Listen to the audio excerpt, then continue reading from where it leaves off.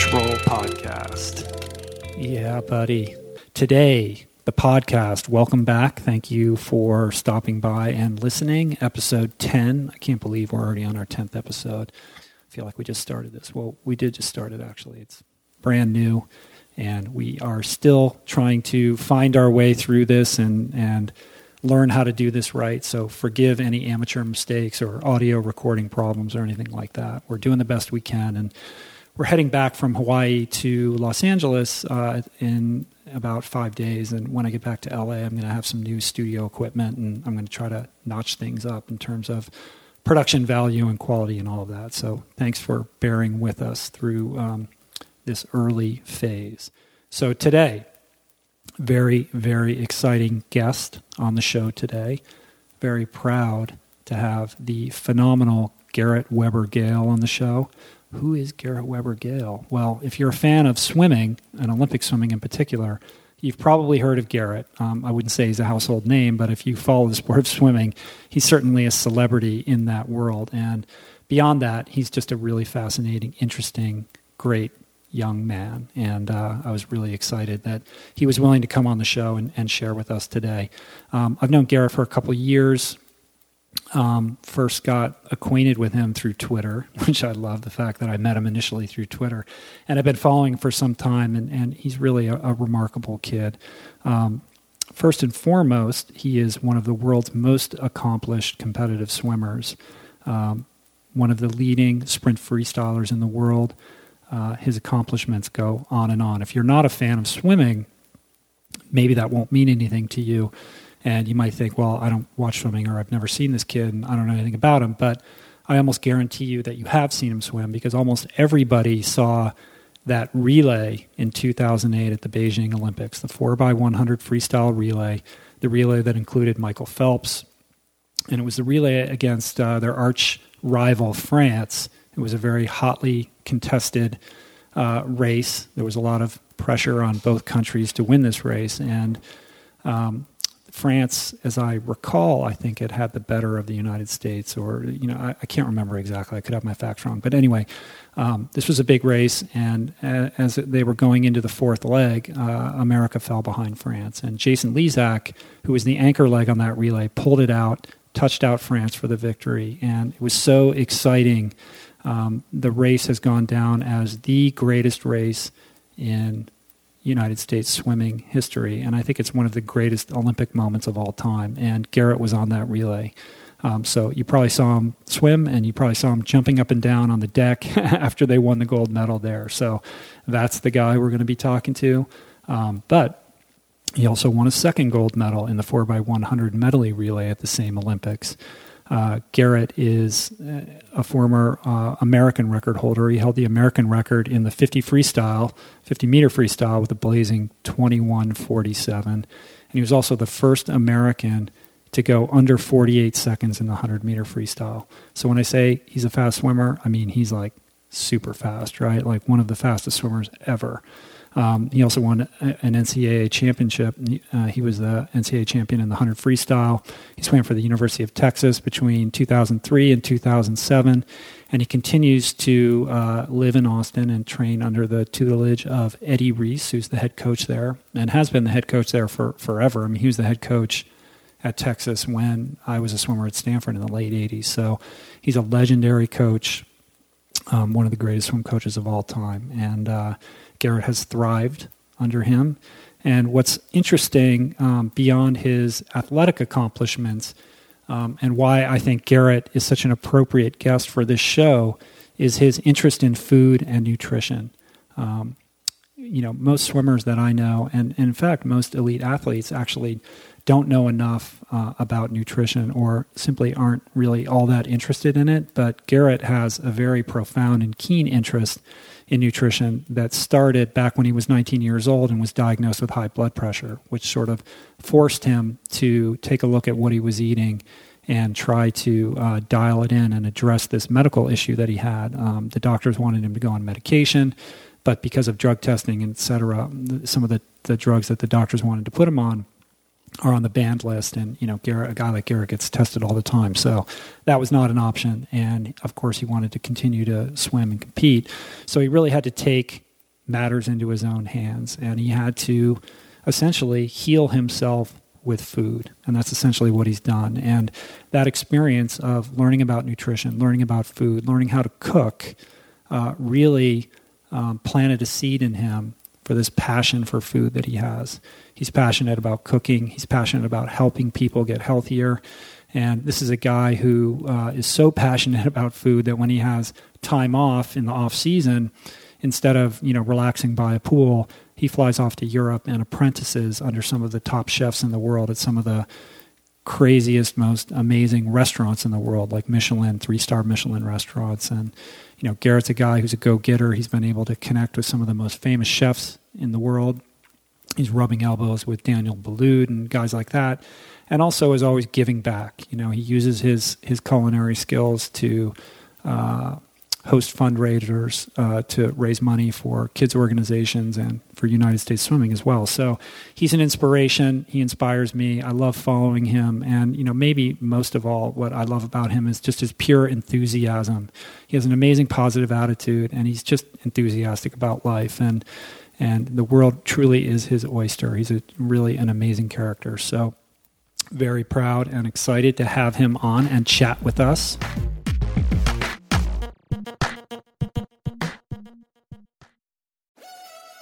We're brought to you today by On.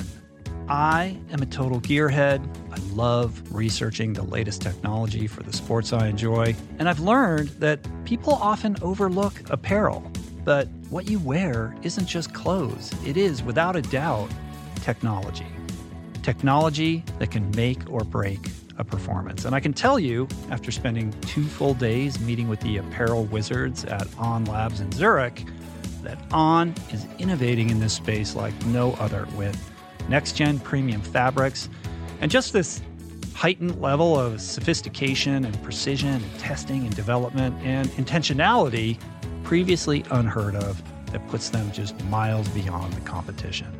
I've been rocking On's high-performance running apparel, including the long tees, the weather jackets, even the climate jacket, all super lightweight, tailor-fit, built to move, and just gorgeous to get you out and get it done in fleet-foot comfort, no matter the weather. I'm super proud to be a brand partner with this impressive team, from increasing product sustainability to improved energy return and impact protection. Truly Swiss innovation at its finest. To get you moving, On is offering an exclusive 10% discount. To redeem, head over to on.com/richroll and use code RICHROLL10 at checkout. We're brought to you today by a very exciting brand new sponsor, Go Brewing. I am sober. I don't drink. And I devoted so many episodes of this podcast to the unreal benefits of an alcohol-free lifestyle. Why? Because even if you don't have issues with booze and suds, no amount of alcohol is good for you. At a minimum, it wreaks havoc on your sleep and produces a hangover that destroys your energy, your mood, and your focus. At worst, it turns your whole life upside down. But no longer does that mean you have to break up with your favorite brew, because my pals at Go Brewing are making all your favorite brews, minus the alcohol, fewer calories, and more productive tomorrows. It's not every day that I get the privilege to witness the inception of a company collaborating with our podcast, but that's exactly what happened with Go Brewing. I'm going to tell you this story. A few years back, I spoke at this event in Illinois, fittingly named Go, and it turns out that very day catalyzed Joe, the founder, to start his own NA beer company, Go Brewing. I had no idea about any of this until I bumped into Joe at Jesse Itzler's Running Man event the other month in Georgia, and he shared this story with me. I savored his fare in all its varieties and deeply moved by the mission and what he shared with me, and just impressed with the insane taste and quality of his alcohol-free concoctions. I wanted to help share the discovery. Made with natural ingredients faithful to traditional beer styles, Go Brewing has an impressive lineup of delicious, small batch, craft, alcohol-free brews, all without added sugar or artificial processing. My favorite is their double IPA, Not Just Another Story. But basically, you just really can't go wrong because everything they make is brewed to perfection worthy of trying yourself, which you can now do at gobrewing.com. That's gobrewing.com and use the code RichRoll for 15% off your first purchase. We're brought to you today by recovery.com. I've been in recovery for a long time. It's not hyperbolic to say that I owe everything good in my life to sobriety. And it all began with treatment, an experience that I had that quite literally saved my life. And in the many years since, I've in turn helped many suffering addicts and their loved ones find treatment. And with that, I know all too well just how confusing and how overwhelming and how challenging it can be to find the right place and the right level of care, especially because, unfortunately, not all treatment resources adhere to ethical practices. It's a real problem. A problem I'm now happy and proud to share has been solved by the people at recovery.com, who created an online support portal designed to guide, to support, and empower you to find the ideal level of care tailored to your personal needs. They've partnered with the best global behavioral health providers to cover the full spectrum of behavioral health disorders, including substance use disorders, depression, anxiety, eating disorders, gambling addictions, and more. Navigating their site is simple. Search by insurance coverage, location, treatment type, you name it. Plus, you can read reviews from former patients to help you decide. Whether you're a busy exec, a parent of a struggling teen, or battling addiction yourself, I feel you. I empathize with you. I really do. And they have treatment options for you. Life in recovery is wonderful, and recovery.com is your partner in starting that journey. When you or a loved one need help, go to recovery.com and take the first step towards recovery. To find the best treatment option for you or a loved one, again, go to recovery.com. Without further ado, let's talk to Garret. Let's do it. Episode 10. All right, let's rock this thing. Garret Weber-Gale, how you doing, man? I'm doing great. Thank you. How are you? I'm doing good. Thanks for taking the time to talk to me today. I know you're pretty busy. Garret's out at the Olympic Training Center right now. What are you doing, a training camp? Yeah, I'm at a training camp out here with the University of California, actually, under Coach Dave Durden. I'm getting an opportunity to train with some different guys. Nathan Adrian, who won the 100 freestyle this summer at the at the Olympics in London, and Anthony Irvin, who is longtime great American sprinter. He competed in the 50 freestyle in London, and just getting a little bit of fresh air and new opportunity to learn. Yeah, very cool. I mean, for those who don't know, the best of the best when it comes to, the world's greatest 50 and 100 freestylers, right? Yeah, and really, I've been at Texas for 10 years, University of Texas, training there. I love training there. I think that system and that program is the best in the world, but you can always learn from new people, and I'm just trying to come out here and pick up some things in the weight room and in the water, some drills and some different technique things on my start. So it's really been a fantastic experience so far. Yeah, that's great. I mean, I think it's important to mix it up. It's easy to stick in your, stay in your rhythm and work with the coach you've always worked with and believe in. But, to kind of spread your wings a little bit, try something different and mix it up with some people you don't, necessarily get to train with that much. Yeah, and I think actually one of the most beneficial things is that you get, when you're in your own zone, you kind of start building this mentality where everything that you are doing and everything your coach is giving you is the best, and you think that your team, you guys are doing all the best stuff in the weight room, the best stuff in the water. But really, when you go and get a chance to work with some other people, it really is eye-opening that, people are stronger than you in different ways, and maybe they're doing some different things on their stroke that you could learn. Really, it's just a unique opportunity to always try and get better, and my philosophy is I'm always trying to get better than I was before, and I know that I can't do it alone. I need to be pushed by people who might be better than me or know more than me. Mm-hmm. Yeah, you got to get out of your comfort zone, but you also have to be careful, right? Because you want to feel confident about your primary coach and the program and believe in that wholeheartedly. So it's sometimes I think it can be a risk to try something new, and you don't want to be second guessing, your main program. Yeah, that's true. And it's easy to always say, oh, the grass is greener on the other side. Texas trains way differently than Cal, and Cal probably trains way differently than Georgia versus Auburn versus Stanford. And it's easy to go into a different environment and think it's all fun and games and new and exciting. But yeah, you have to stay confident that what you've been doing with your coach is what got you there and will continue to help you be great.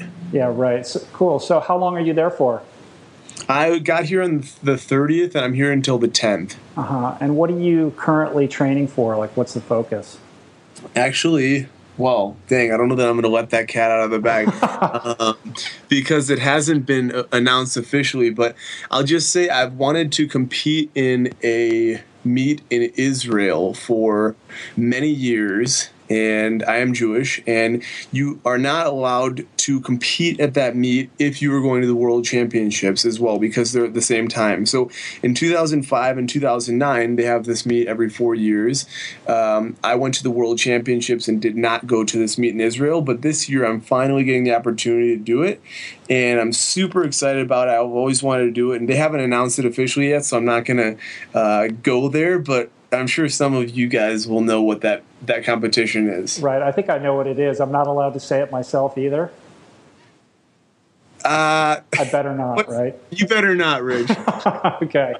All right, I won't. I don't want to jinx it. I don't want to screw anything up for you. So, but it's the second largest sporting event in the world. This year there will be 8,500 Jewish athletes from like 130 countries competing. So it's a pretty special deal. I'm very honored and excited to be part of it. Yeah, very cool. I mean, I know athletes who have participated in the not aforementioned event, if it's the same thing I'm thinking about, and they it was a life experience for them. That I know guys that did it 20, 30 years ago, and they still talk about it being one of the greatest experiences of their lives. Yeah, absolutely. Very cool. Well, Garret, you are one of my favorite athletes, certainly one of my favorite swimmers, but one of my favorite athletes in any discipline. And I was trying to remember how we first got acquainted. I know it was through Twitter. I don't know how it happened. It was several years ago when I you first got on my radar, and we chatted a little bit. I've been following you ever since. And I just love, kind of your life path. I love your enthusiasm and your positive attitude. And, you're really so generous in kind of providing a window into what it's like to, live and be a professional athlete. And you're great on social media. You share so openly about, what you're going through and all your experiences. It's been really fun to watch your career unfold. Well, I appreciate it. That is my goal, to hopefully give people a look inside what it's like trying to compete and be on the world stage. And they didn't have Twitter really at the 2008 Olympics when I competed, but I have really tried to do as best job I could, keeping people in touch, and the World Championships I've been to, and it's just a really unique opportunity for me to try and inspire people, teach them some things about being healthy, eating healthy, cooking healthy, and I really enjoy, and I'm honored that people follow me and that I get to interact with them. Yeah, it's cool. It's been really fun for me personally, and I know a lot of other people have been getting a lot out of it. So I want to take a step back and kind of go back to the beginning. You grew up in Wisconsin, and I assume you swam at a club team there? I did. I swam in Wisconsin. I swam for Nicolay High School, and I swam for Schrader YMCA for a little bit, and just grew up in Wisconsin all my life, swimming and sailing and skiing. And I'll tell you what, being out in Colorado, I see this mountain every day. I'm like, golly, I wish I could go out there skiing. It'd be great. Yeah, you don't want a broken ankle, though. I don't think that would bode well for... No, would not be good. Yeah. So let's stick to the pool for now. Plenty of years later on when you can ski. True. So when did it start to click in like that, when did you first start to show real promise as a swimmer and think, wow, this could be, something beyond, the local club team, and, maybe I could take this to the next level? Yeah, well, my mom and her brother and her father all swam in college, and my mom actually had my sister and I in the water when we were 6 weeks of age, even if it was just for like 4 minutes, just to get us used to the water. And so I was always around the pool and always around swimming, and I was on a summer league team when I was a kid, and I was always naturally really good at swimming. And lived around the corner from this outdoor pool in the summer, and all our friends would be there. And my sister and I we were just pool rats. We spent all day there, and it just kind of was a natural progression somewhat. And my parents, they were really smart in that they forced my sister and I to do many different things. So even if we wanted to swim year-round, they wanted us to do something else. So I played soccer. I ran cross country. I played middle school basketball. I played baseball. We went to summer camp. My sister got really into art. And it wasn't until my freshman year of high school that I started swimming year-round. And actually, this was kind of a defining point for me. My parents, I love basketball, and I thought maybe I'll swim one year and then play basketball the next year because they're at the same time in Wisconsin during the high school season. And my parents said, no, you should pick whatever you think you're going to be best at and do it to the best of your abilities and really focus on it. And I thought that swimming would be my best option for really pursuing it at a high level. And I thought and knew that I was a good swimmer, but had never really put the effort forward swimming year-round or going to morning practices or spending time in the weight room. And so I decided to swim, and that was the first time I'd ever swum year-round, my freshman year of high school. Interesting. I mean, that's unusual, I think. I mean, most swimmers that reach your level start to do the 2-a-days in the year-round training, as early as, 12 years old or so. Yeah, and I think that there's a place for that for some people, but I've seen so many kids get burned out. Their parents have this desire to have them be this great athlete, whether it's swimming or cross country or basketball, whatever. They push their kid to do something year-round and grind it out, and really it's not possible for most kids to do it for so many years. And so when I started doing it freshman year-round, I was excited about the challenge and the possibility of how fast I could get because I'd never really worked before. Mm-hmm. I would swim for 4 months and then play basketball for 3 months and then play baseball for 4 months. And I just started working hard, and it was a funny thing. When I started working hard, I started going faster, and then I worked harder and I went faster, and then I started going to the weight room and I got even faster. So it was just a natural progression. Mm-hmm. And how long before you started kind of posting times that made an impact on the national scene? I went to the YMCA Nationals, and I won my freshman year. I won the state high school meet in the 100 backstroke my sophomore year, and then my junior year at the YMCA Nationals, I went 45.4. It was a pretty fast time in the 100 freestyle, and I got second. And after that, we made a really unique decision, my family and I. We were kind of this understanding that to really be great at something, you have to have a great coach and be in an environment that can help you swim faster and push you to a new level. And in Wisconsin, we didn't really think that there was a coach that could take me there, and there wasn't a program that had swimmers that were dedicated enough and wanted to push the envelope enough. So we looked at going to either a team in LA, Nova Aquatics just south in Irvine, and then we looked at going to Texas to swim with Randy Reese, who's actually the brother of my coach now. Mm-hmm. And my mom and I went to Texas after my junior year. We spent a summer there, and I got so much better. I begged my parents to let me stay the first semester of my senior year of high school. So my mom and I stayed in Texas, and I swam, and I got so much better. I was training like crazy, and it was so exciting because for the first time in my life, I was around other kids who really were passionate about working hard and becoming great swimmers. And that my senior year of high school, when I went back to Wisconsin to compete in high school swimming, I broke the national high school record in the 100 freestyle. So it really made a huge difference for me. Interesting. And, between the lines of what you're saying, there's obviously like a huge amount of family support. Yeah. And I tell people it's great that you think that I have the gold medal at the Olympics, but ultimately, it's not just my gold medal. It's my parents' gold medal. It's my sister's gold medal. It's my grandparents' gold medal, my coaches. It takes an enormous community of people, a support staff, to help develop an elite athlete or a concert pianist or whatever it is. And I couldn't do it alone. And my parents, I was living in Texas with my mom. My dad was living in Wisconsin.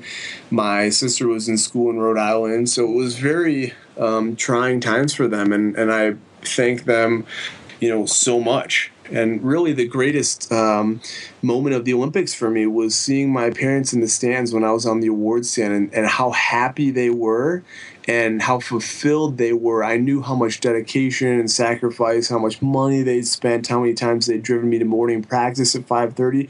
And that was just such a great moment. Yeah, for sure. I mean, I think there's this idea. Yeah, there's this idea that because it's an individual sport, that it's kind of all for one, and if you win, then you're the one who made it happen. But it's just impossible at the level that you're at in any sport to achieve what you've achieved without dozens of people behind you helping to make that possible. Absolutely, there's no question about it, and really, I think one of the most important things that I've been taught from my parents and also from my coaches at University of Texas is that it's really important that you go and thank as many of those people who helped you and help them understand what a difference they made in your journey, because really that's one of the most important aspects, always being grateful for the people who helped you get there. Yeah, for sure. And I mean, that's a lesson for life, really. Yeah. For sure. I mean, Eddie Reese, our coach at Texas, he always tells us after every meet, go shake the hand of every single official on deck. Those guys are volunteering their time. Thank them for being there and supporting you guys. So that's what we do. Yeah, that's good. I mean, when I was writing my book and it got to the part where, I turned it in and it was essentially completed, but I still had to write the acknowledgments, the thing that goes at the end where you kind of thank everybody that helped you out. And, initially I was just going to sort of thank my family and people that kind of helped me write the book. But the more I started writing it, I was started to think no, this book is the story of my life and all these things that happened. And it's appropriate for me to, address and thank everybody that, played a part in making this journey unfold. And so when I turned in the acknowledgments, it was 10 pages long. It was 10-page long love letter to essentially everybody who, helped me out my whole life. And that's awesome. My editor and my publisher were like, this is too long. We can't, this is going to screw up our pagination. And I had to fight this battle and say, no, you don't understand. This is if anything, this is the most important thing. This, I have to have this in here. And they had to reformat the whole book to make it fit and everything. But yeah, it's you have to do that, and those people need to know that that's how you feel. Yeah, that's true, and there's this ongoing thought about what does winning something really mean? What does an Olympic gold medal really mean? You're not obviously competing and devoting your life to go to the Olympics because you want a materialistic object, and it's interesting. The medal is beautiful, and I love it, and I love sharing it and showing people the medal. But I guess what really is the most satisfying for me is having my parents and my sister and all those people who supported me be happy, because they put a lot of. It's like an investment. You don't know if you're going to get anything back from it, but I just tried to give as much happiness and fulfillment back to repay everything that everyone did for me. Mm-hmm. And the medal is it's a symbol. It's a symbol of the journey. And I'm sure when you're, 85 years old, you'll fondly, think back on that 4x100 free relay or other highlights of your career. But you'll probably even more fondly look back on, just hanging out with the guys that you trained with and, in the locker room after practice, or, all of that is really, where the real value is. No doubt about it. So cool. So, all right. So your family kind of, really goes the extra mile to, get you out to Texas and take you to the next level. And so I assume that then attending the University of Texas was kind of a no-brainer for you, or, were you looking around at other schools? Yeah, I definitely was. I looked seriously at Cal, at Stanford, at USC, at Arizona, and at Texas. And it came down to USC and Texas for me. And when I went to Texas in high school, that was no relation to the fact that I ended up going to Texas. But Texas was great. I wouldn't have rather gone to any other school. The coaches there. The reason I went to Texas is because I thought it was the best world of swimming and academics. And I really believe that the coaches would be there for me more than just swim coaches. And I think the fact that Eddie Reese and Chris Kubik at Texas cared for me more about Garret the person as opposed to Garret the swimmer, that's really why I progressed and excelled in swimming and also did well in school.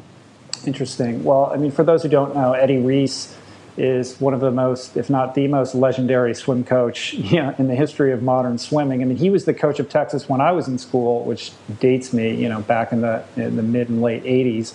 And Texas was an absolute powerhouse back then and has remained so for such an incredibly long period of time. And I don't know that I've ever heard anybody speak ill will of Eddie. I mean, he just, he's an amazing guy and an amazing coach. No doubt. Yeah, he really is.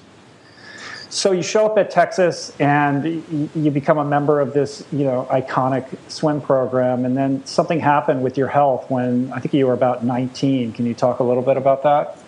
Yeah, so I went to Texas, and the fall of my freshman year was 2003. And when I was 19, really kind of in the start of 2005 season, started my junior year, I went into the training room and I got my blood pressure taken, and they said, okay, well, your blood pressure is kind of high.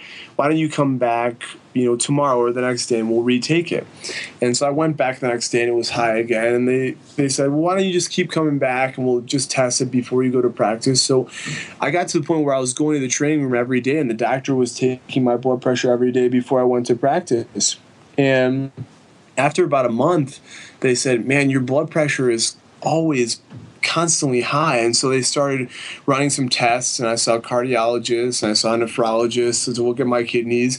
And actually on 3 different occasions, my blood pressure was so high that it forced me to not go to practice. The doctor took the reading, and at one point it was 213 over about 110. Wow. And the danger is when you actually go work out, your blood pressure goes higher, and it put me at a really severe risk of having a stroke or a heart attack. And it was a mind-blowing experience for me. Just a year earlier than that, the summer after my freshman year of college, I missed making the 2004 Olympic team when I was 18 years old by 1 place. And a year later, after the 2004 Olympics, I was sitting at my couch, and the doctor had told me that day that I couldn't swim because my blood pressure was so high. And I was sitting there thinking to myself, you know what? My Olympic dream might be taken for me, and it's no fault of my own. And that was a really scary realization for me. I really had no idea how serious high blood pressure was or could be, or even that it was going to potentially stop me from swimming. But I kind of decided I needed to figure out a way to change this, and I needed to figure out a way to lower my blood pressure. It's interesting. I mean, that's very unusual for somebody that young to have that condition. I mean, what were the doctors telling you? I mean, is this a genetic thing? Is this just a freakish thing? They really didn't know what to say. They have no idea why it's like that. Interestingly, there are other young athletes in certain sports that have high blood pressure. Some people think that it is the added stress that you put on your body from so much training in the weight room and in the pool. Some people will say it's your personality. I mean, I'm pretty high strung. I'm a big perfectionist in a lot of ways. I don't really think that's what it is. I think I'm a pretty relaxed guy most of the time. But I don't know. I think doctors are really good at fixing things sometimes, but they're not very good at telling you why something happened in the first place. Mm-hmm. And so no one ever was able to figure out why I have high blood pressure, which is frustrating. Yeah. So, but they did have an idea of what you should do next. Well, yeah. I mean, the doctor, they wanted to put me on medication. I said, there's no way I'm going to take medication right now. I'm tested by 3 different drug testing organizations, and I hate putting anything in my body that I don't have to. So I said, what else can I do? And they said, you can try and refine your diet, and you can try and do some relaxation exercises. So I started to see a nutritionist and figured out what I needed to eat and some of the things that I could do to lower my blood pressure. And the only problem was was that right around this time I had moved out of the dorm. You were freshman, sophomore year in the dorm at Texas, and I had no idea how to cook anything. So even if I knew what I should be eating, I had no idea how to cook anything, which was a big problem. Luckily, knowing you now, that's very hard to believe. But yeah, it's crazy. So growing up, my sister, my mom, and dad always cooked everything for me. And I loved eating good food, but I had no interest in learning how to cook.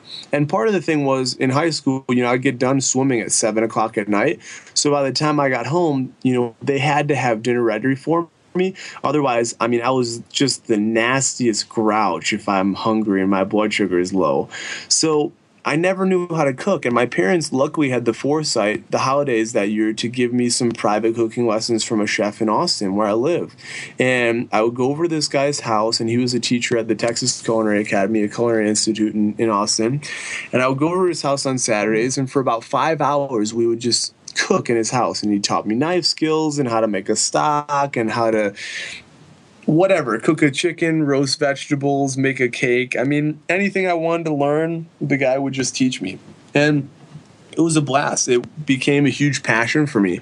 And really what it was is swimming, as you know, is very long-term gratification. We work for months and months and years so that hopefully sometime down the line, we have an opportunity to go best time and fulfill our dream. Well, cooking, you work for 30, 45 minutes, an hour in the kitchen, and all of a sudden you have something that is hopefully delicious, if you're doing it right, is fueling you. In my case, was lowering my blood pressure. And it was really an exciting time for me because it gave me a release from school. It was kind of a way that I relaxed. And what were the kind of foods that you were learning how to cook that were having an effect on your blood pressure? What was the switch? Yeah, well, originally it was just simple things.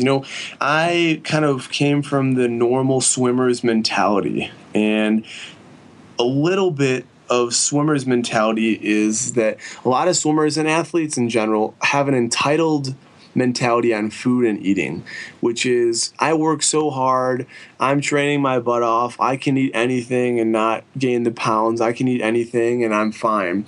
So living in the dorm, a lot of it is not the healthiest food. And so I worked just to do some small things. I worked to cut out salt in my diet. I took the salt shaker off my table. I stopped salting my foods.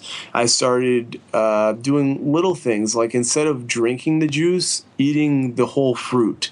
Going from romaine lettuce to spinach or to kale.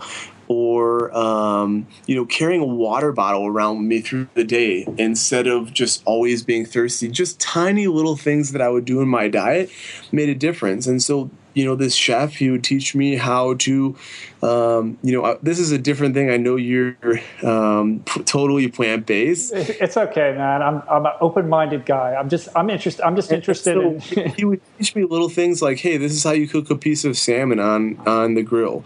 This is how you can cut a grapefruit. Just the simplest little things. This is how you can make a chicken stock, so you can make a chicken soup.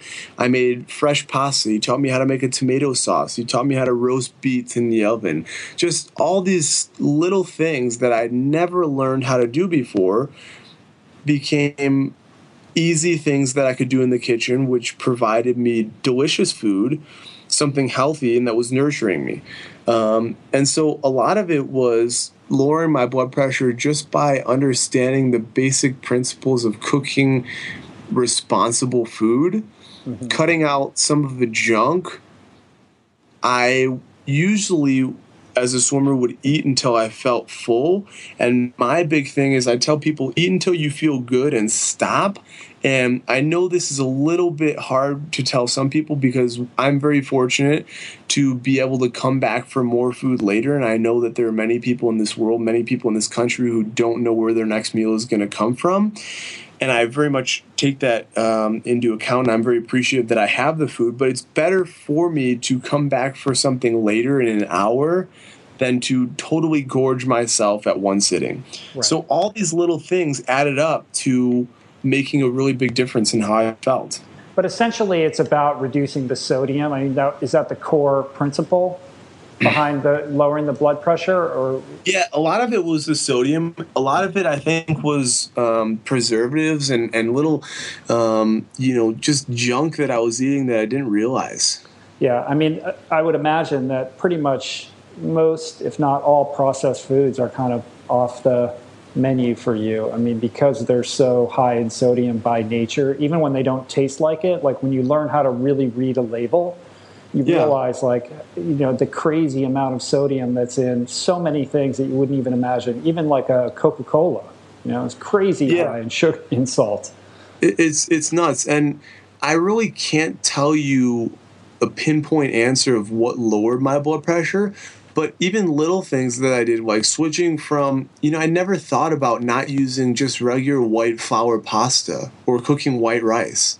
And as stupid as that might sound, it never really crossed my mind. And partly because, I wasn't the one cooking. I was eating in a dorm, the dining hall, the athlete dining hall. And my parents always cooked relatively healthy when we were growing up, but not to the extent that I do now, not to the extent they do now, because we just didn't really know. We didn't really know that white flour pasta was not great for you.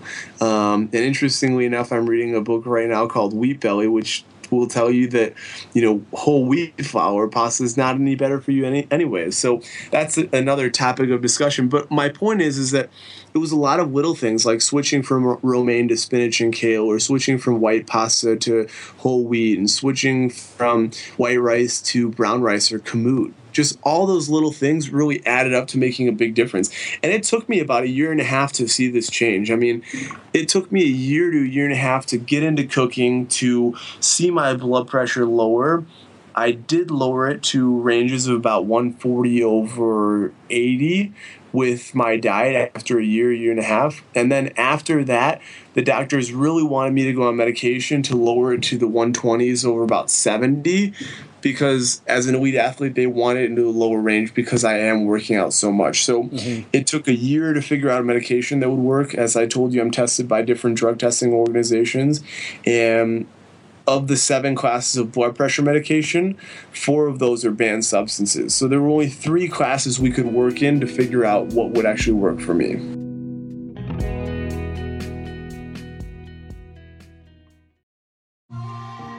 I'm super proud to announce my next venture, Voicing Change Media. This beautiful consortium of thinkers, storytellers, artists, and visionaries, all committed to fostering meaningful exchanges and sharing thought-provoking content. Voicing Change Media will feature shows like The Proof with Simon Hill, Soul Boom with Rainn Wilson, Mentor Buffet with Alexi Pappas, Feel Better, Live More with Dr. Rangan Chatterjee, and The Conversation with Amanda de Cadenet. You can explore this network and all its offerings at voicingchange.media.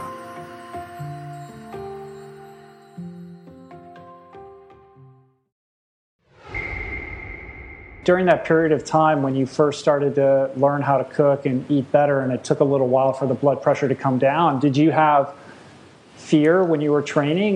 Were you sort of trepidatious about how hard to push yourself in the pool? Yeah, I really did. And sometimes I still have that now, to be honest. I mean, there are stories out there where people drop dead on a basketball court, and I can't tell you that didn't go through my mind in a hard practice. Your stomach is burning, your chest is burning, your arms are just feeling like lead. There were definitely times, and still are sometimes, where I think to myself, is this really good for my body? Is this putting my body in a place where it could potentially cause severe harm? And it's something that crosses my mind, and I think that it's probably something that should cross most people's mind once in a while, because we are exerting a lot of energy, and I'm sure at your level, doing the Ultraman, it's got to have crossed your mind at some point. Yeah, of course. I mean, for sure. But in the world in which you're operating in, hundredths of a second make all the difference, and so you really do have to take yourself all the way to that, as far as you can go. I mean, the difference between a gold medal and not going to the Olympics is determined in those, those workout moments where you got to push it all the way, and holding back a little bit is going to have an effect. Yeah, and I think that ultimately it's almost like a split second. to a 3-second little blip where that happens in your mind. You think about it. When I go to a race, I mean, there have been times, I remember a time in 2010 at the Pan Pacific Championships, my shoulder was really bothering me. And I remember, going to that afternoon before the race and thinking to myself, you know what? If my shoulder just falls apart in this race, that's what's going to happen. I mean, I'm going to grip it and rip it as I would if my shoulder didn't hurt. And, luckily it didn't. But when you go to the race, you can't have that in your mind. You just need to go and execute your plan regardless of what might be happening outside. Do you have any mental tips or tricks or visioning or any kind of thing like that you do before your races to get you in that frame of mind? Yeah, a great sprint coach named Mike Bottom, who used to coach at Cal and who coaches at University of Michigan right now. I went to a sprint camp when I was younger that he was a coach at, and he told me that there is a point in every race, and it's a different point for every person, where you get to that point and you say, wow, this really hurts, or you say, hell yeah, this is awesome. I'm going to push through the pain. And that's what separates the good swimmers from the great swimmers. So what I did after learning that kind of idea from him is I would envision what my body is going to feel like at that exact moment in time in the race, which usually happens for me about 75 to 80 meters in the 100 freestyle. And I envision what it's going to feel like at that moment. And then I try and get myself excited for what that's going to feel like and pushing through that, because that's when I know I'm going to be able to beat a lot of people. So I get excited about that point, knowing that pushing through it is getting me to where I want to go. So rather than sort of having a fear perspective of, of what's to come, embracing it, embrace the suck. Yeah, you have to embrace it, and you almost... It's like if you're in a tug of war, it's like if you're on a bull, you're showing that bull who's boss. I mean, you in that race have to show the pain who's boss. I mean, do not let it get the best of you, because if you let the pain get the best of you, you're never going to have a shot at doing what you want to do. Yeah, your history. So cool. So I want to get back to the food stuff a little bit. I mean, my experience being a swimmer, back at Stanford in the 80s, I mean, it really was just sort of eat whatever's in front of you. And there was almost a pride of, who can out-eat the other guy. And nobody ever really thought twice about what we were eating. It was just, we just gorged ourselves constantly. And, I can remember coming back from morning workout, just eating an enormous breakfast of, pancakes and eggs and bacon and just whatever, they would cook up in the dorm. And then having to sleep for 2 hours, part from the workout, but also part from just, caloric overload. And so I'm interested to know, I guess I've been assuming that times have changed and that, elite swimmers are more conscious of what they're eating. So, I mean, obviously you are, but are you in the minority, or do you find that your teammates, for example, at the training camp or when you go on these national trips or even at University of Texas, are the athletes paying attention to what they're eating? Is there a logic to their diet, or is it still just, calories are king? It pains me to say this to you, Rich, but it's basically the same as it was when you were in school. I had a feeling that was the case. I mean, it's just insane to me. I'm at the Olympic Training Center, and you would think that they are just on top of the ball. You'd think that they have everything the best you could imagine. And I'm so happy I'm here. I'm happy that they allow me to come here and train. It's just a wonderful place. But they're serving enriched white pasta. They're serving white rice. They're serving whipped cream in a big bowl for everyone to put on top of their waffles with syrup. I went to make a peanut butter and jelly sandwich the other day, and I looked at the jelly and I said, hey, does this have high fructose corn syrup in it? And she said, oh, let me go ask, actually. It's made with high fructose corn syrup. It's just mind-blowing to me. The athletes, I mean, they're pounding the food here. Mm-hmm. Where I'm from, I mean, the athletes at University of Texas, I see it all the time. They are just eating anything and everything until they feel full, and they walk out of there, and then they take a big nap, just like you said. And I think that some people are starting to learn more, and I've really made a strong effort to help other athletes and mentor them. And I talk to the guys at the University of Texas, and some of them are definitely cleaning their act up, and it's making a difference. And I'm always amazed by these people that say, wow, I can't believe how much of a difference having a good diet makes. It's like, do you think that the Formula One teams are putting unleaded gas in their cars? No, they're not. Yeah. You know, they're putting high performance fuel in their cars so they can get high performance out of their machine. And that's the exact same thing as an athlete. And, you know, I think that really the greatest barrier is people don't know. It's a lack of knowledge. Yeah. And, you know, everybody understands that in order to get stronger or faster, you have to train hard. And there is a direct relationship between the training and performance.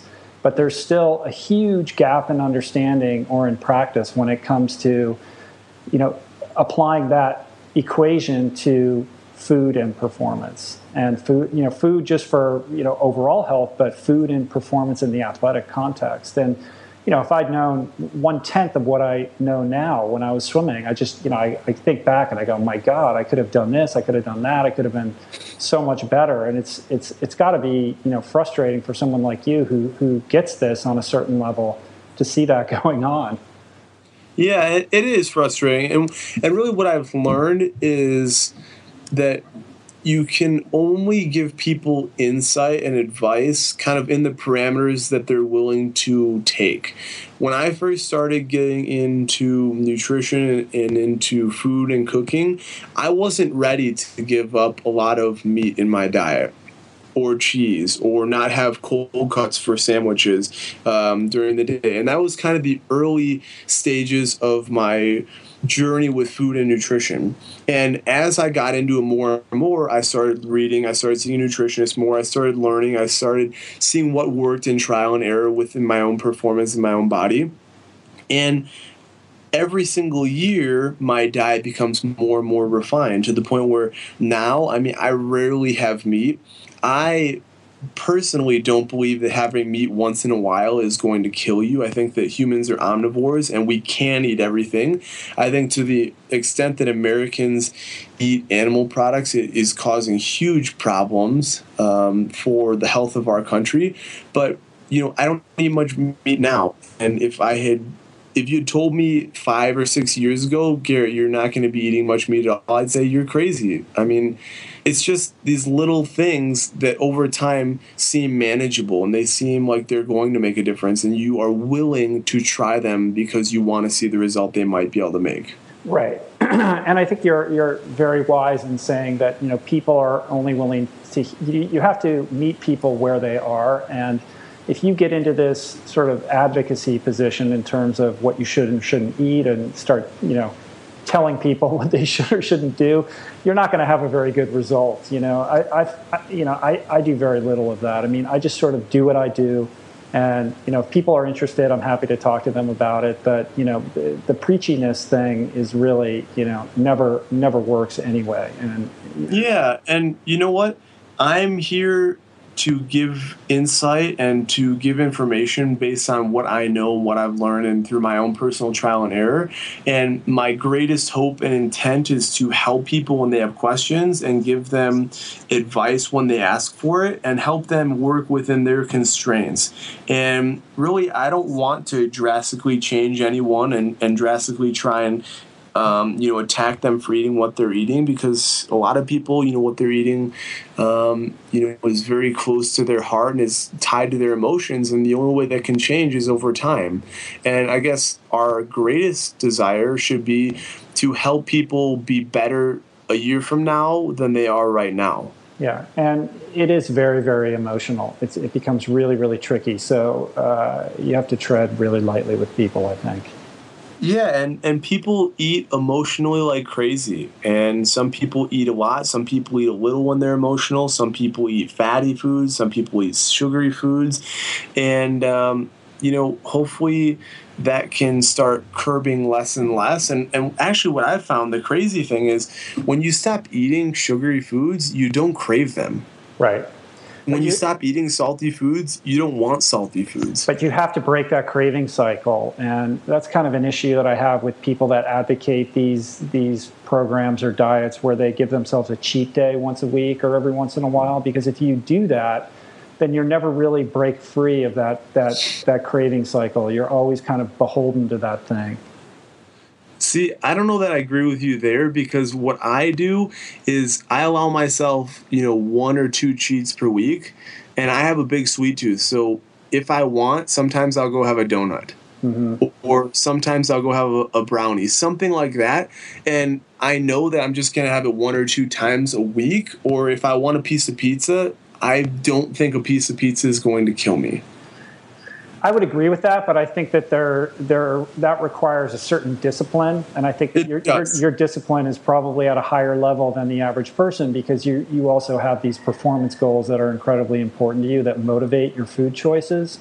That's absolutely true. But if somebody is prone to emotional eating, then they're not even aware of what's causing them to crave something once in a while, and they're not going to have that, well, you know what, I have world championships coming up in 2 months, maybe I shouldn't eat that. They don't have that sort of carrot and stick that you have that you can hold on to. Yeah, that's a great point. And I mean, I remember before the 2008 Olympic trials, I didn't have a dessert or anything sweet like that for 3.5 months. And I just decided it wasn't helping me get to where I wanted to go, wasn't helping me fulfill my goals, so I just didn't do it. And I think it really is important, whatever we decide to do, that we need to have a goal, something we're working towards. Otherwise, we kind of just end up in this random, float where we just have no idea where we're going. And when you're doing that, you're always going to sort of fall prey to your default, bad habits, I think. Yeah, I think that's true. And I'm interested to hear what you have to say about this. Do you think that most people think that food really is directly correlated with their health?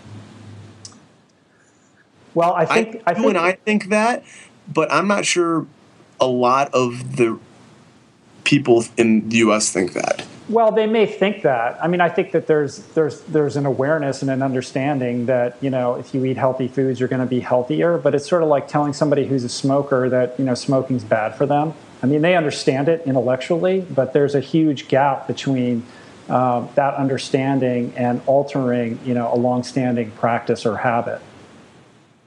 And I think most people operate on, default. Like they know, like, hey, you know what, I probably shouldn't go to McDonald's, but, I'm late for work and it's easy and it's cheap and, I'll just, I'm not going to worry about it. That brings me to a perfect point. And I know you're the interviewer here, but one of my greatest desires long-term is to create a delicious restaurant concept that is quick, with food that is cooked responsibly. I think there's a huge market for that. You're speaking my language now, buddy.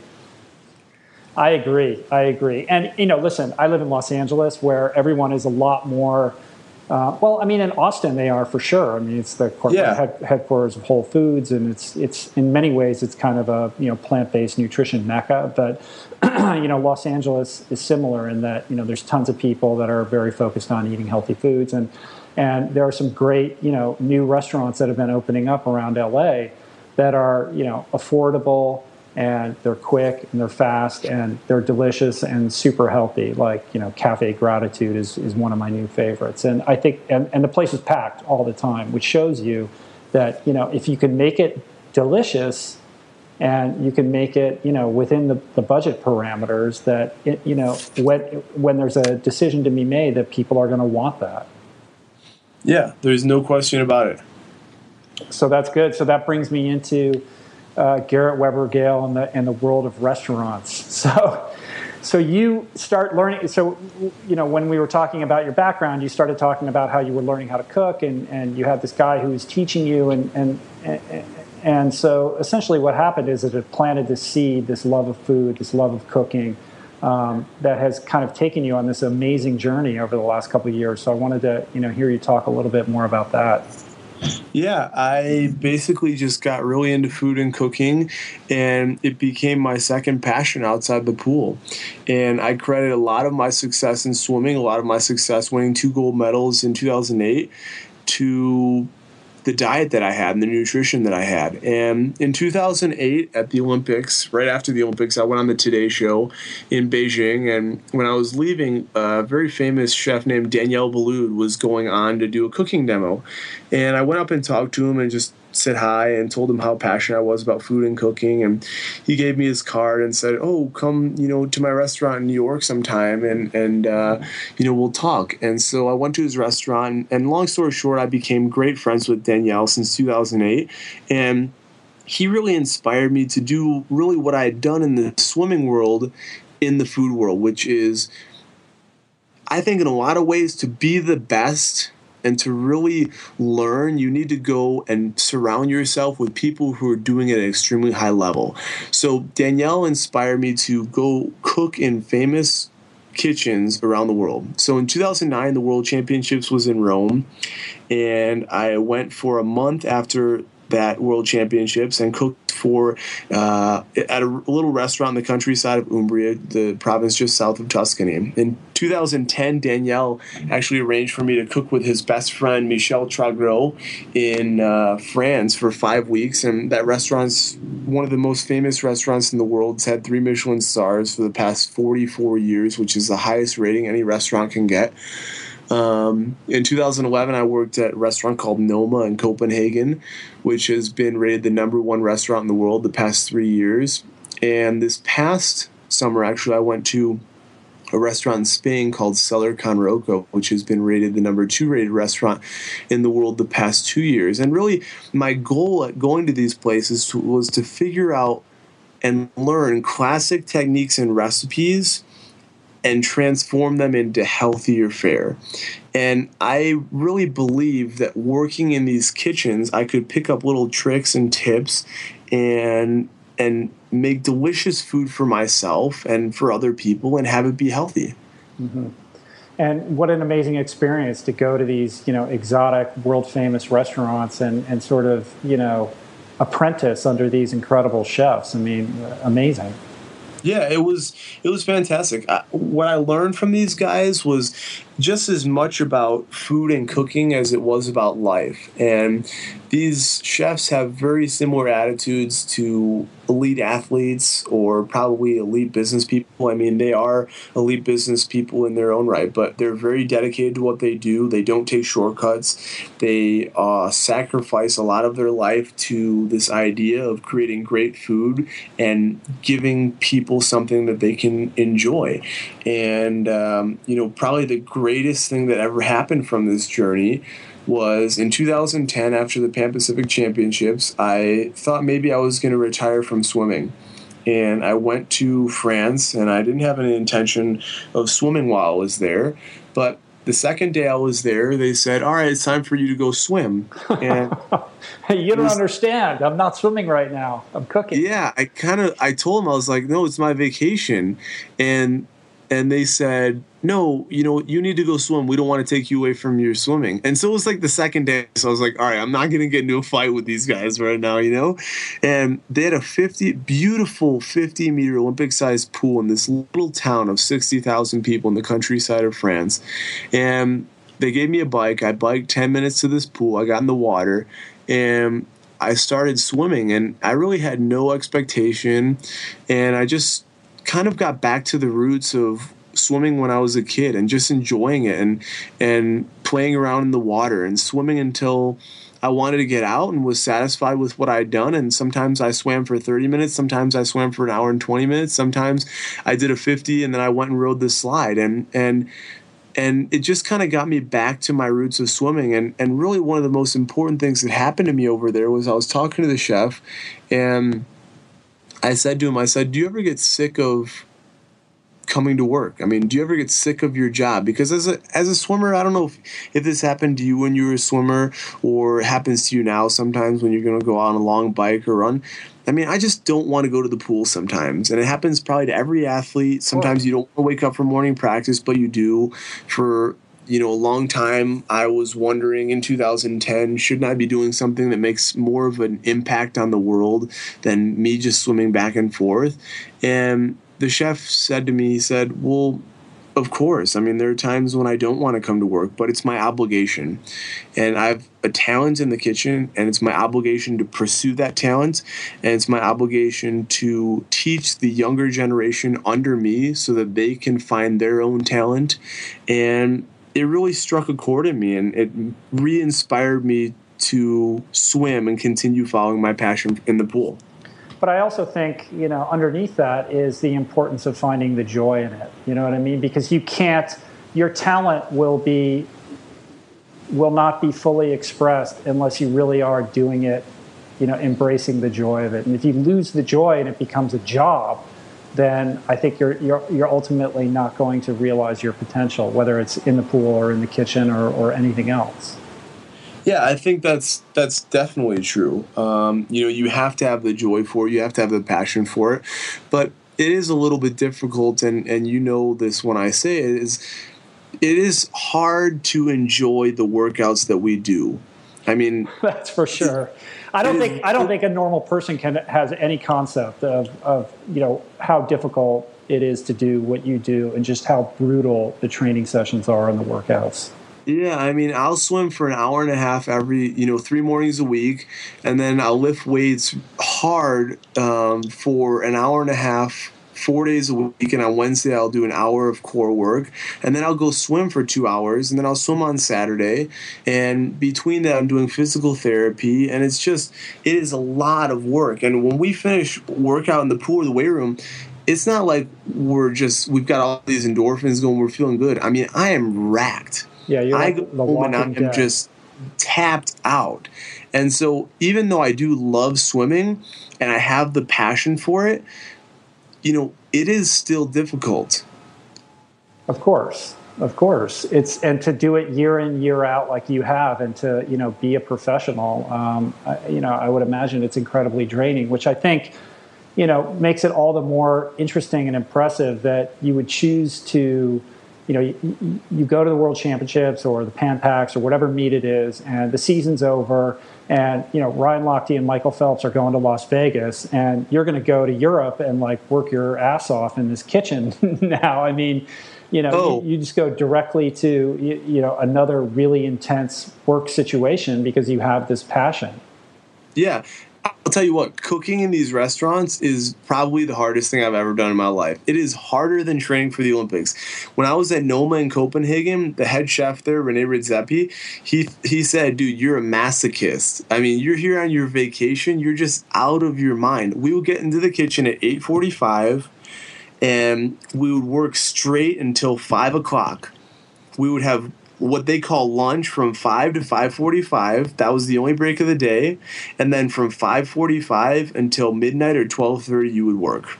Mm-hmm. And so what were you doing? You were in the kitchen, so helping prepare the dishes, or what exactly, specifically, was it that you've been doing in these kitchens?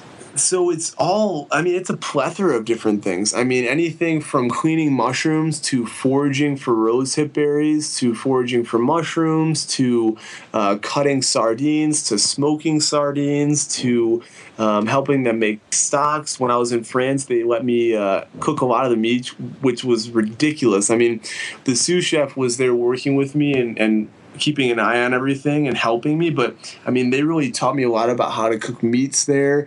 We would make purees of artichokes. We would do an insane amount of things. And the really interesting thing about working in a kitchen is that working in a kitchen is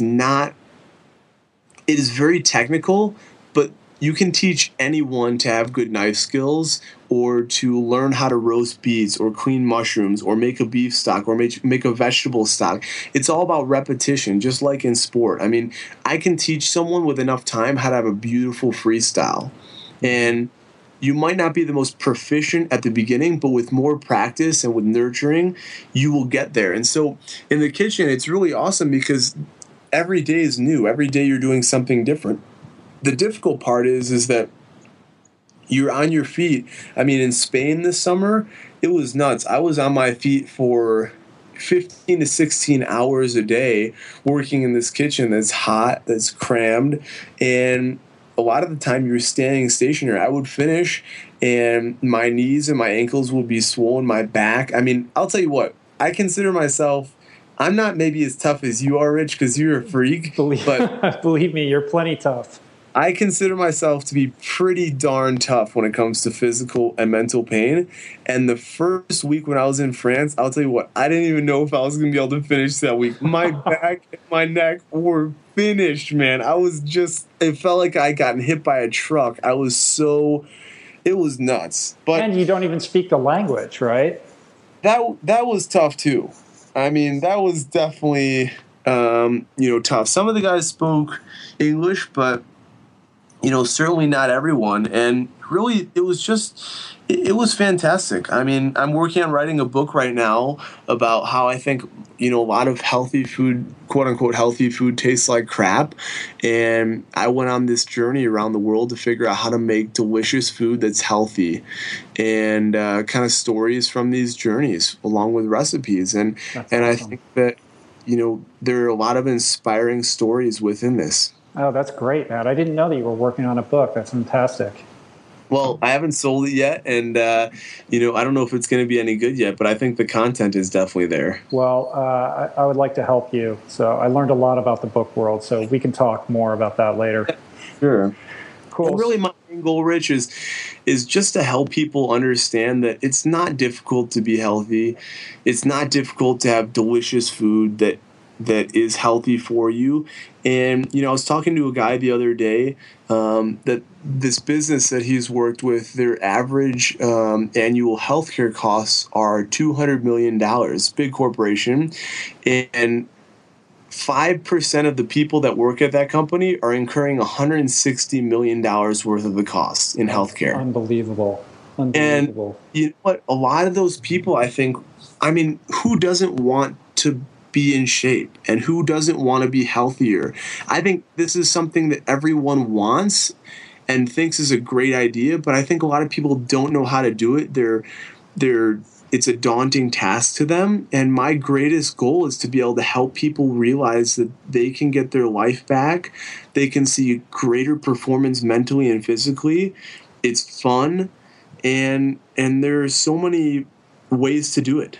Yeah, you and me both, buddy. You're speaking my language. I think that everybody wants it, but there's a fear barrier. There's intimidation. People think it's too difficult. It's too expensive. They don't have time. And it's scary because in order to enact change, you kind of have to look at some uncomfortable stuff and make some changes that in the short run might be a little uncomfortable. But I think that, better health is within everyone's grasp in any given moment, but it requires a decision and it requires action. Yeah, and I think that really to be better or good at anything, you have to go outside your comfort zone and feel a little bit troubled at some point. When I was learning to cook, I was super frustrated for a little while. I mean, I never had something that came out at the right time, and some of it tasted like crap, but I figured it out, and I went outside my comfort zone, and every single time I went in the kitchen, I got better at it.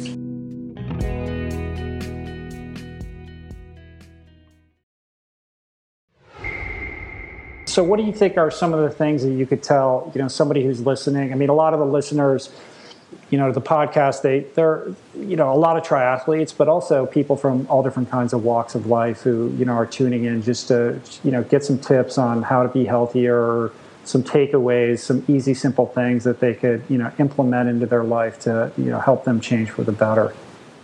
Well, first off, I think eat until you feel good, not until you feel full. I think that's a huge thing. Humans in their DNA, we were created to eat when we could get nourishment because we didn't necessarily know where we were going to be able to hunt or gather our next meal. But we're just not in that we're not in the Ice Age anymore. We're not in that kind of early period in our civilization. So eat until you feel good. Come back later if you're still hungry. Really try and cut down on the sugars. About 3 years ago, I started looking at all the sugar, and before that, I didn't really care or think about it. I started looking in all the sugar of things that I was eating, and it's ridiculous. I mean, like you mentioned earlier, how much sugar is in everything that we eat now. Oh, yeah. And most of the time, that sugar, it turns directly into fat. So not only does it turn into fat, but it skyrockets our insulin level, and it makes us on this high, and then an hour to an hour and a half later, we go down and we feel like crap. So that's a big thing. One thing that I really realized that made a big difference is that when I cut the salt shaker out, kind of probably for a week or two, it was pretty difficult, and the food didn't taste the same. And what I realized is that our palate will adjust, and our taste buds kind of start tasting more of that natural food as opposed to the salt. And so cutting out the salt shaker really made a big difference for me, because I didn't feel as heavy and as bloated all the time. Right. Before I was eating a lot of sodium and many things, and now I really don't. As I said, I would say I'm mostly plant-based now. I'll have a piece of fish and some meat once in a while. I'll have cheese once in a while as well, but I noticed a huge difference when I stopped eating as many animal products as I used to. I mean, I used to have eggs in the morning, cold cuts for lunch, some type of meat at dinner. I used to drink milk, eat yogurt, and the concept of that, it doesn't really make sense that humans are eating so many animals. Mm-hmm. And I'm sure I don't need to tell you this, but I mean, I just started slowly cutting animal products out, and I'm not lactose intolerant, and I cut dairy out, and I felt so much better. And they're great alternatives. I mean, I love rice milk. I love almond milk. Soy milk is pretty good. Coconut milk, if you get the unsweetened version, is really good as well. Keep it simple. You don't need to make drastic changes in your cooking. Like I said, try kamut. I don't know how many of the listeners know what kamut is, but it's a really awesome grain that's hearty, that provides long-lasting energy. It's easy to make. Kale. I never ate kale before. It took a little bit of getting used to the texture, but I love it now, and I never have salads that don't have kale in them. Mm-hmm. Yeah, that's great. And I think it's interesting just to hear you talk about, reducing animal products in your diet, being the athlete that you are. I mean, we're very different kinds of athletes. I think people have gotten used to the idea of, the long distance runner who's vegan, or the triathlete, or what have you, the endurance athlete. But, your event lasts all of 19 seconds, and it requires an unbelievable amount of strength and explosive power. And, for sports like that, the operating, consensus really is, the more animal products, the better. It's, I have visions of you, chugging raw eggs in the morning, like Rocky style, before you hit the weight room. So, I was hoping to have you speak to that a little bit more.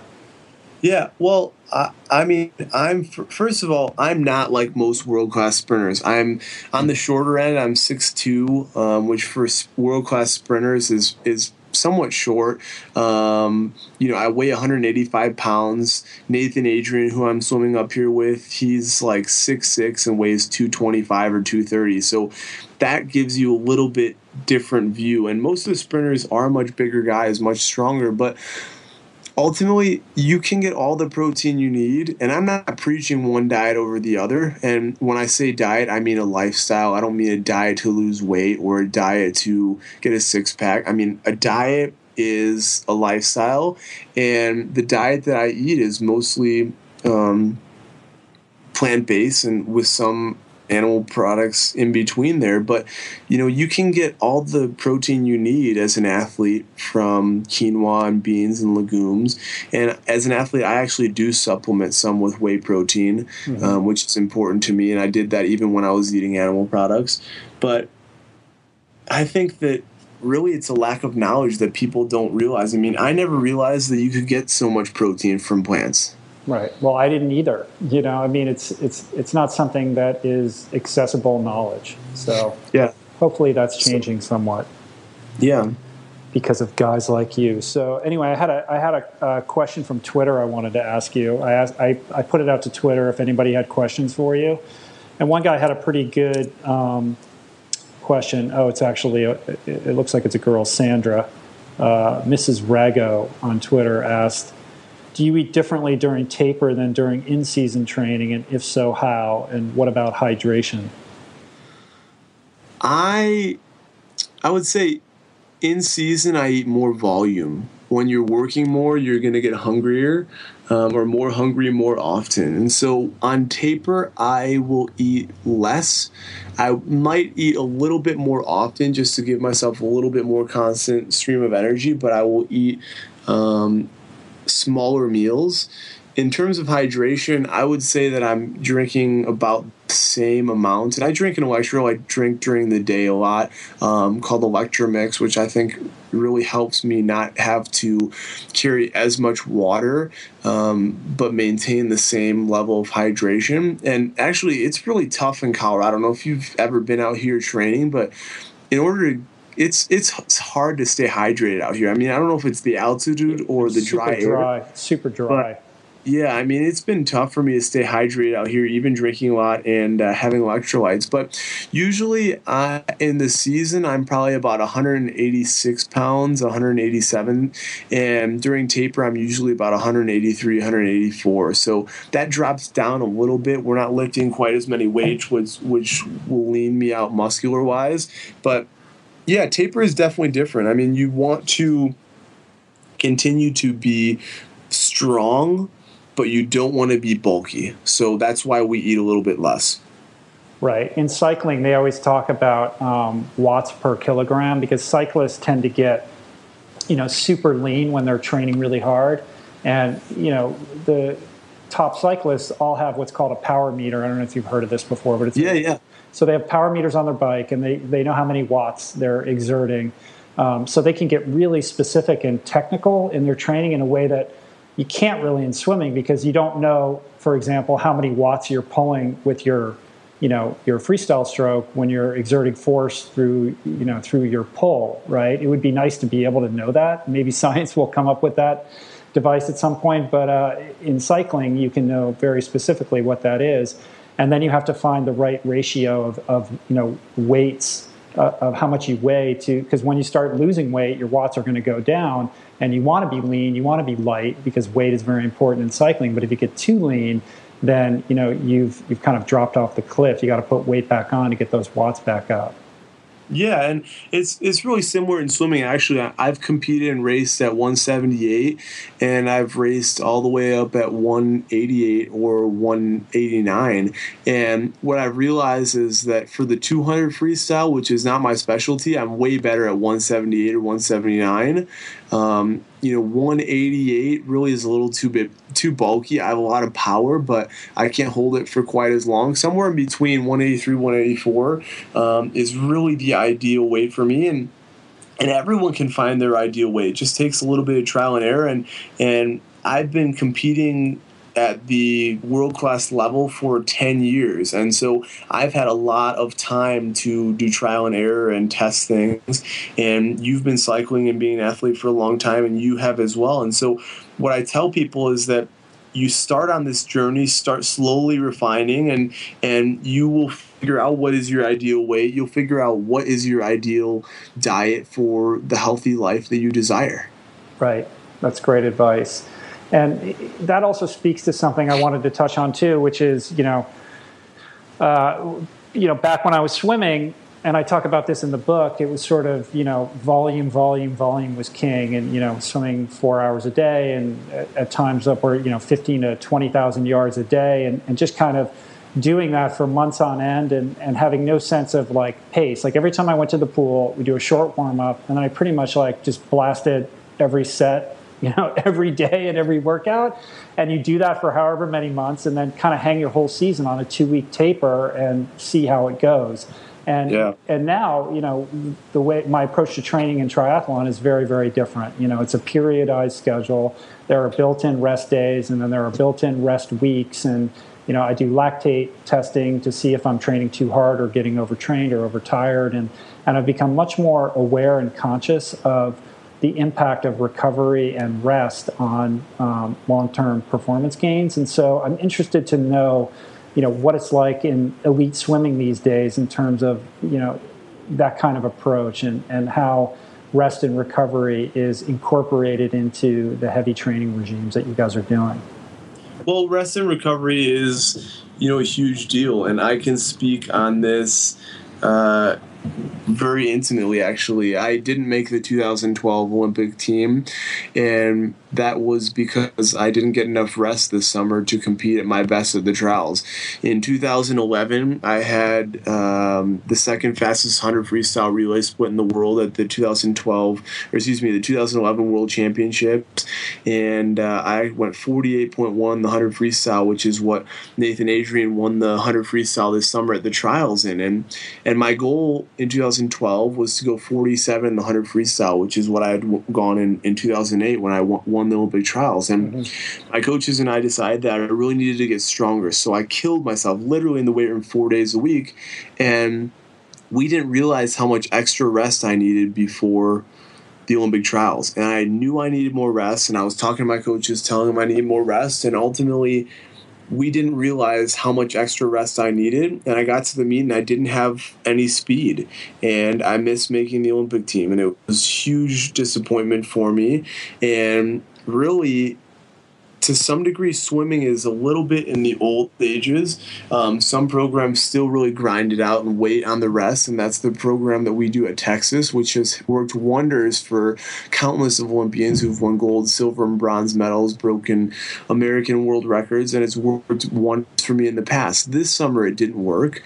At Cal up here, they focus a lot more on explosiveness, being an all-around athlete. We do have rest days, rest afternoon periods. It's interesting because we grind it a lot more in Texas. We rest for 5 or 6 weeks.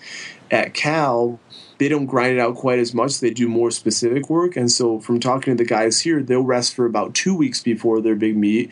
And it's very different. You can have some of the same results, and everyone is getting there on a different road. So right. So in other words, they're building in rest periods throughout the season. Correct. That's what they seem to be doing. I don't know all the intricacies of their program, but yeah, they're building in some rest periods during the season and during the week, and that's really important. And that's something we don't really do much at Texas, which is not the philosophy that Ed and Chris have.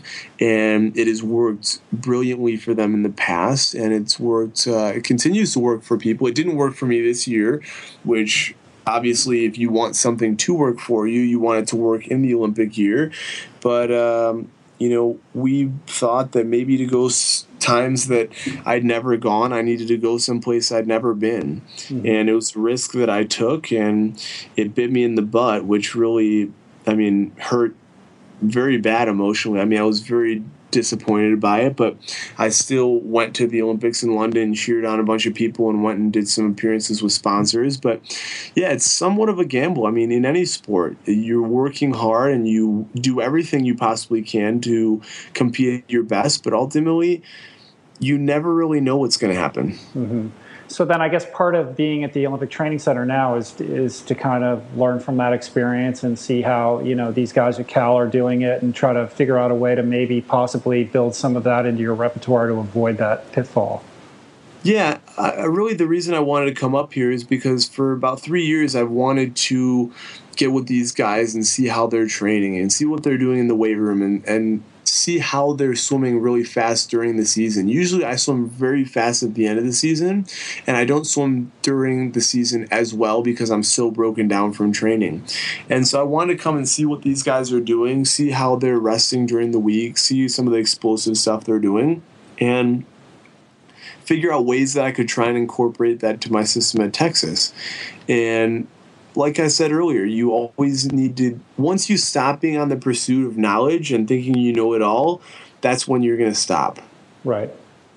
And so I'm just on a journey of trying to always figure out more and learn more and be around the best and figure out ways that I can refine myself and teach myself to be better. And that's what I'm doing up here. And I'm really thankful that these guys let me come train. And I've just been delighted. I mean, I've been so happy being here. It's been such a thrilling experience for me. Very cool, man. Well, cool, dude. I've been taking up a lot of your time. I don't want to take up too much more of it, but I do want to talk about a couple other things really quick. I mean, first of all, I want to hear all about Athletic Foodie, which is your website that you and I think your family is involved in as well, which speaks to the continuing support of your family and involvement in your life and your passions, and kind of what Athletic Foodie is all about and where you're headed with that. Yeah, I have the greatest family in the world. I'm just going to say that. They have supported me on everything that I've ever done. And really in 2008, after the Olympics, I knew how much diet and nutrition made in my success. And I knew and realized that I needed to help other people attain success through diet and nutrition. And so we came up with this idea of starting a business around this, and we came up with Athletic Foodie. And really, Athletic Foodie's goal is to help people live a better life through better nutrition and follow their passions and follow those passions to a higher level based upon what they eat. And so we have athleticfoodie.com, which is right now an online resource for people to find information on how to eat healthier and live healthier. I write for it. We have several nutritionists that write for it. A physical therapy group sometimes contributes as well. We have recipes on there. And our whole goal is to try and help people understand some of the things that we've talked about today, which is the simple ways that they can be healthier and the dramatic difference that it makes. And so that incorporates a couple of different things that we're working on. One is, a book that I've been working on. One is a TV show concept that I'm trying to work on right now. My real long-term goal for Athletic Foodie is to make a restaurant concept that I can start in Austin and take across the country. I think there's a huge market for people who want something, like I said, that's delicious, that's fast, that's cost affordable, and that's cooked in a responsible way. And video content. We've started to do some videos of nutrition, easy cooking demos, little kitchen tips. And my whole focus, like I said, is just helping people realize how they can be healthier. And I'm not in it for the money. I'm not in it for the fame. I'm just in it for helping people. There's a kid who swims on the Longhorn Aquatics team, and I've been working with his mom to help her lose weight and get her life back. And she's lost 50 pounds so far, and she wants to continue losing. And she's on this incredible journey. And I remember in 2009, a guy came up to me at an autograph signing that I was doing, and he said, thank you so much for the work that you do through your blog. He said, I've lost 65 pounds, and you've really inspired me. That's incredible. That alone, that will keep it going. If I can affect people in that way, even on a small scale, that is just a huge thing. And Eddie Reese at Texas always says that our duty and our goal in life is to help people. And I think that I have a huge purpose on this earth, and sometimes I'm not quite sure exactly what that is or how it's going to turn out. But if I can just help 1 or 2 or 10 or 100 people be healthier, then that's my aspiration. Well, you've already achieved that aspiration. I can assure you of that. Well, thanks. And another real cool thing I'm getting involved with actually is with the Whole Kids Foundation. Whole Foods has Whole Kids Foundation as part of their division, and Athletic Foodie and myself is sponsoring a campaign for a school garden at Becker Elementary School in Austin, as well as a green classroom for kids to learn how to cook healthier and take things from the garden and clean them and know how to cook them and why it's nutritious for them. So that's really a huge deal. I love working with kids, and that's a big aspiration of mine to continue nurturing the younger generation. That's awesome, man. That's really where it's at. It's sort of getting to kids when they're young before these habits become too entrenched, and teaching them about food, teaching them how to cook and what's nutritious, and getting them started right. And that's a big reason why I brought my family out to this farm in Hawaii where we've been living. And we've got the kids working in the the fields, and they're learning how to, pull the carrots out of the land and wash them. And we have them, cooking recipes in the kitchen and learning how to cook. And it's been, phenomenal. And they take pride in it. There's a certain pride in learning how to do that and becoming self-sufficient with food. There's a confidence that I can just see it, happening before my very eyes. And you can't put a price tag on that. No, you can't. And kids are nuts. I mean, I've spoken to a lot of elementary schools this past year, and I've started speaking at more college campuses about health and nutrition and following your passion. And I remember a specific elementary school, Cuisine Elementary School in Austin, that I spoke to last spring.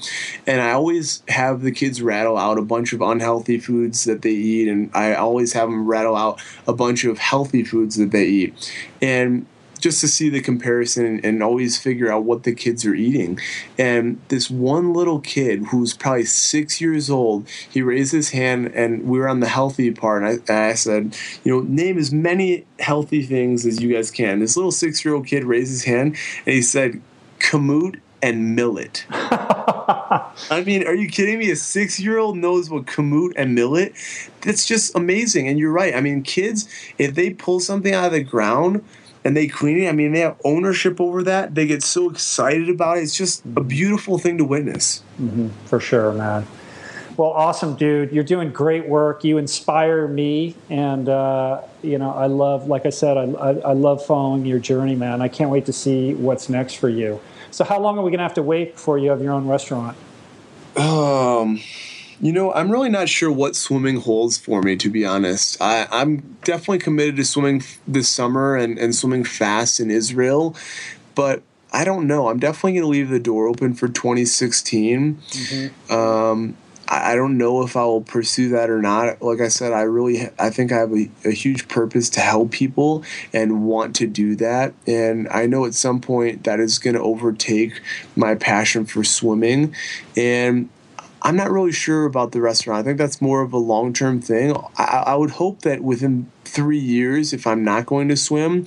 Otherwise, after 2016, I'm working on the book really hard now. Working with someone about some video and some TV stuff.